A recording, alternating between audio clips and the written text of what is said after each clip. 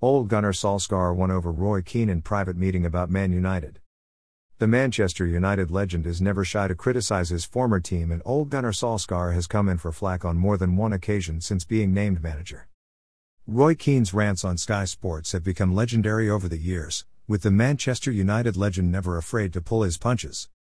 That includes taking aim at his former employers, despite his personal relationship with manager Ole Gunnar Solskjaer. The two have remained close since their playing days, but that doesn't mean Keane goes easy on the Norwegian. The Irishman has been highly critical of Solskjaer's squad, predicting the United players will throw him under the bus.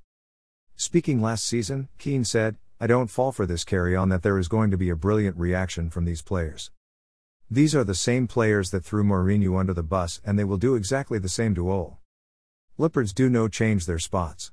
There are too many bluffers at this club to get United back to the very top."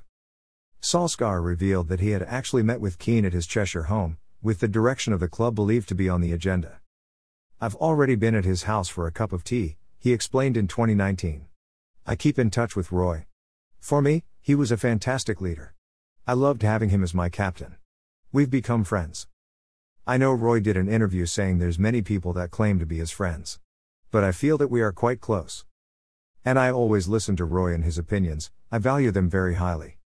The United boss has never had an issue with Keane's ruthless home truths, adding, "They know the demands of Manchester United, the standards we set, so when they get angry with us, that's fine, it's their jobs."